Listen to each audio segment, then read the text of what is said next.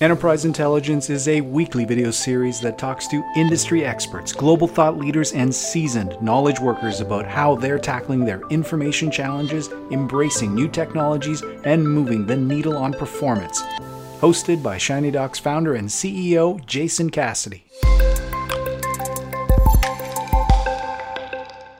I am joined today by Tod Chernikoff. He is a certified records manager, an information governance professional, certified information professional with over 25 years of experience providing records and information management, governance services to organizations and clients. He's served as ARMA International at the local, regional, and international levels, including a member of the ARMA International Board of Directors. That's a real mouthful. It's so nice to connect with you again, Tod. How are you? I'm doing fine today. Thank you. So you'll know perhaps as good or better than anybody, how has the role of the records manager changed in the last, let's say, 3, 4, 5 years? And how should it change going forward? I don't know about 3, 4, 5 years, but over the last several years, even the last decade, we're moving more and more to where we're not managing physical records. I deal rarely with physical records, but more and more on the technology side, how to make sure that our systems that we use, either a client or a corporation, I now work in the private sector, that the systems we use are compliant with the at least high-level records and information management or information governance requirements that we have.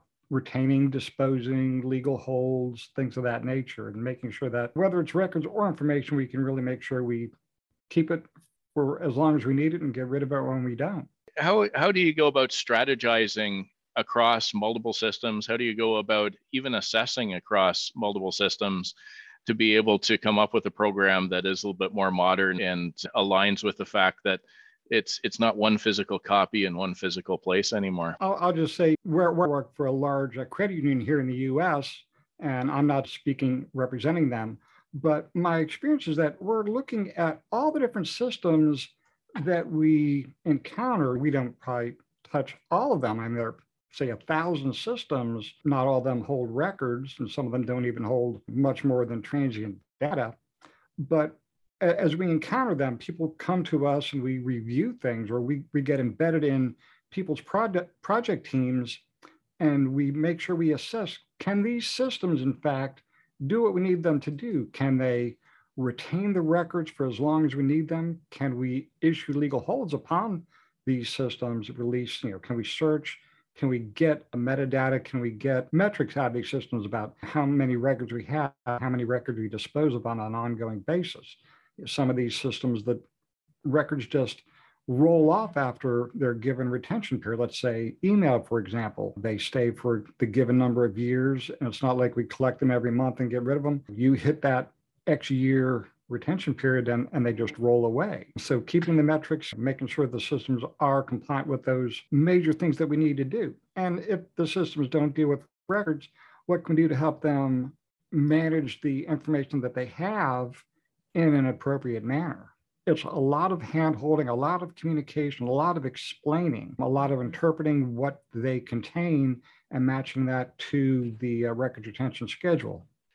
How do you get the seat at the table as you're getting into the business value of the data and that? Because records and compliance is traditionally a back office type of task, but it seems like you have to be involved right at the start, at the business planning stage. Yeah. So how do you get that seat at the table? I guess we're more and more getting that seat. We're part of the IT shop, so that's a good thing. We're embedded where I work in the office that deals with the larger corporate systems, but we deal with things at a variety of levels. We are getting our seat at the table of things like at the different review boards, operational readiness review and things of that nature.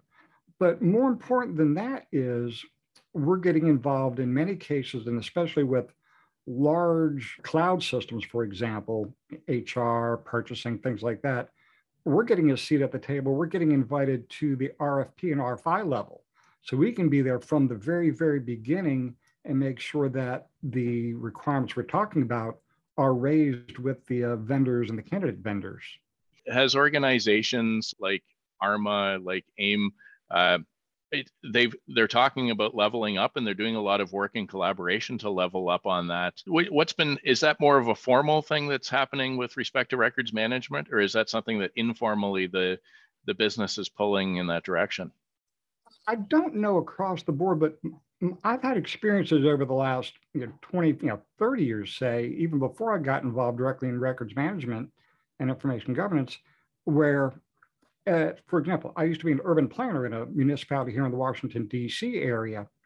And when we were getting a new permitting system that the people upstairs in the permits office were running, we were asked, we had that user experience check. What are your needs? What type of metadata? What type of data do you need within the system so that you can do your job properly? How is it displayed? So I had those even before getting involved in this step, those experiences. So knowing, being able to pull from those experiences and other experiences like making sure data is cleansed, that's where you really need to start from the beginning. Or in some cases, I was also, my first full-time records and information management job was as a records administrator and as an archivist. So I also got stuck in my head. Sometimes you need to start from the end in the beginning. If you're getting stuff in, you need to make sure if it's permanent retention, get that idea from the top. But also, after I moved on from that position, I had one position where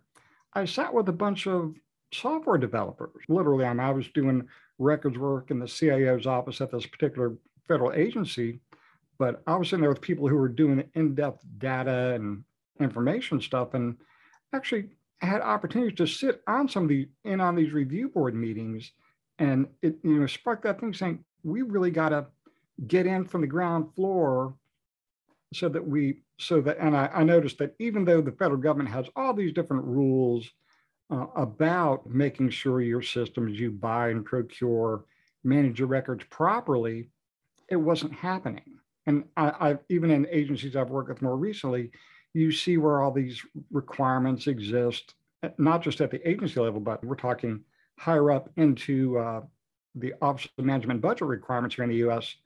that say, you got to make sure it all integrates and make sure it manages your stuff. And people just don't enforce the rules. And so you get people who procure things, create things that don't properly manage their records and information. We've had lots of conversations lately about privacy by design and how that has influenced things like the GDPR in Europe and other legislation. And it feels like information governance by design should be a topic of conversation when you're talking to the developers. And when I look at, and I have a lot of familiarity with the technology that is out there as far as information governance goes, quite often it is like a module that you add on top of an existing like document management system. We'll give you the information governance module or the records management module. So, which obviously tilts its hat to the fact that it's not by design. It's not inherent in every piece of data that you're going to have this level of understanding and this level ability to act with confidence. So because of that, then the onus falls on you in order then to be both police and business consultant and try not to be so much on the police side, because nobody wants to act just based upon rules. In previous experiences as a consultant in the federal government and as a person I used to work in planning and zoning, and I'd be the person who sat at the front desk reviewing plans and saying, this works, this doesn't work. If you really want to do this, go down the hall to the city council and tell them they have to change the law about whatever it is. It's not within my power to even help you out with this. So I have the experience of being cop with a badge and a ticket book and things like that. If you need to go there, if you don't need to go there, hold someone's hand and bring them along so they understand what the rules are and how you might be able to enforce them. You say plugging in the records management or the information governance module, some of the stuff we deal with, not even close. It's not like we have just a system for unstructured records where we could just literally plug something like that in. We've got things that do all sorts of stuff. We're a financial institution. We've got everything from audit stuff to just your regular transactions and HR and all those different things. Some of them do have native capabilities, and we're happy to help people figure out what to configure into them to help do that. If you don't have to hard code things in, you make it configurable. Let's say your retention requirements change.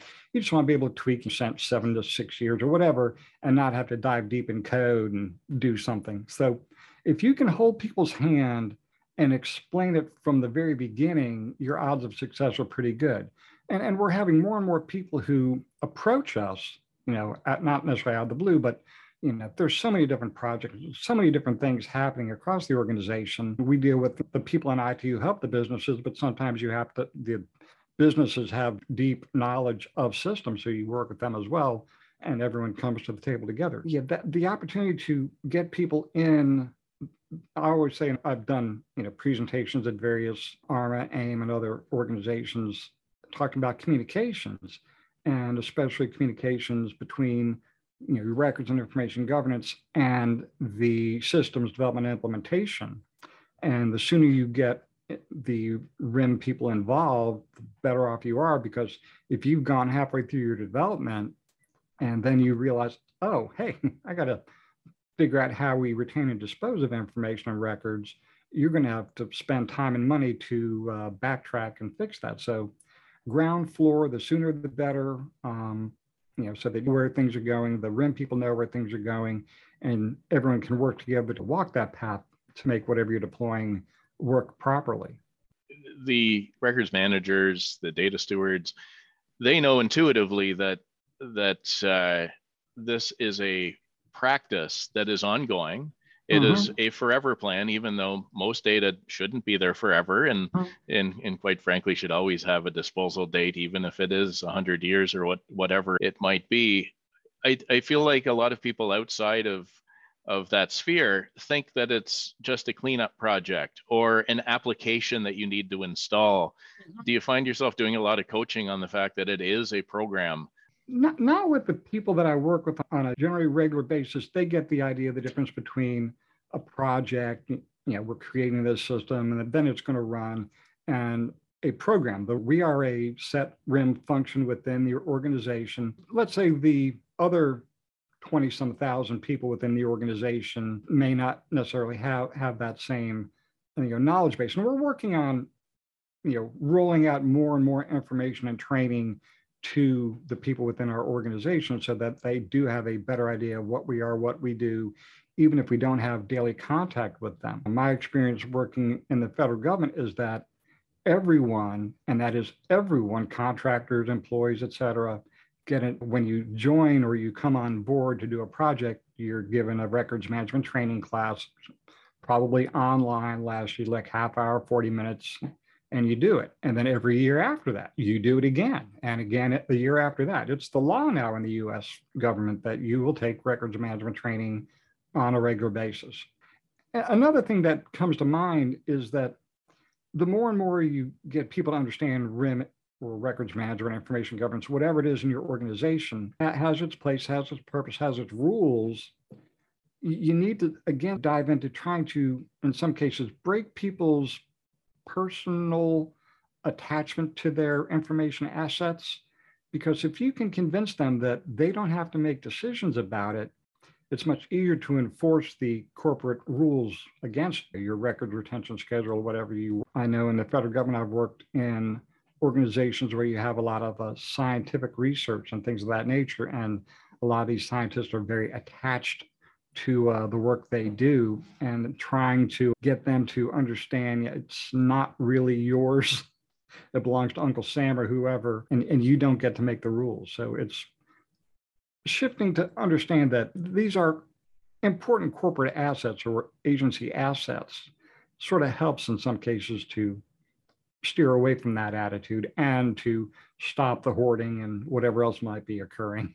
Can it be used as a bit of a carrot as well, in that if somebody is really attached to their data, they love their data, they want it because they want the ability to recall it when they need it. If you can demonstrate we can make it so you can recall it whenever you need it and it's legally appropriate or policy appropriate, you can show them that happens, then maybe it could be a carrot for them to relinquish the printing it and keeping it in their desk drawer or their garage or in their attic. And that's when you were about to go into that, starting at that topic, that just comes right to my top of my mind. If you can show them how proper records and information management practices benefit them in overall business operations and their personal findability, storage, things like that, yeah, it's definitely an advantage.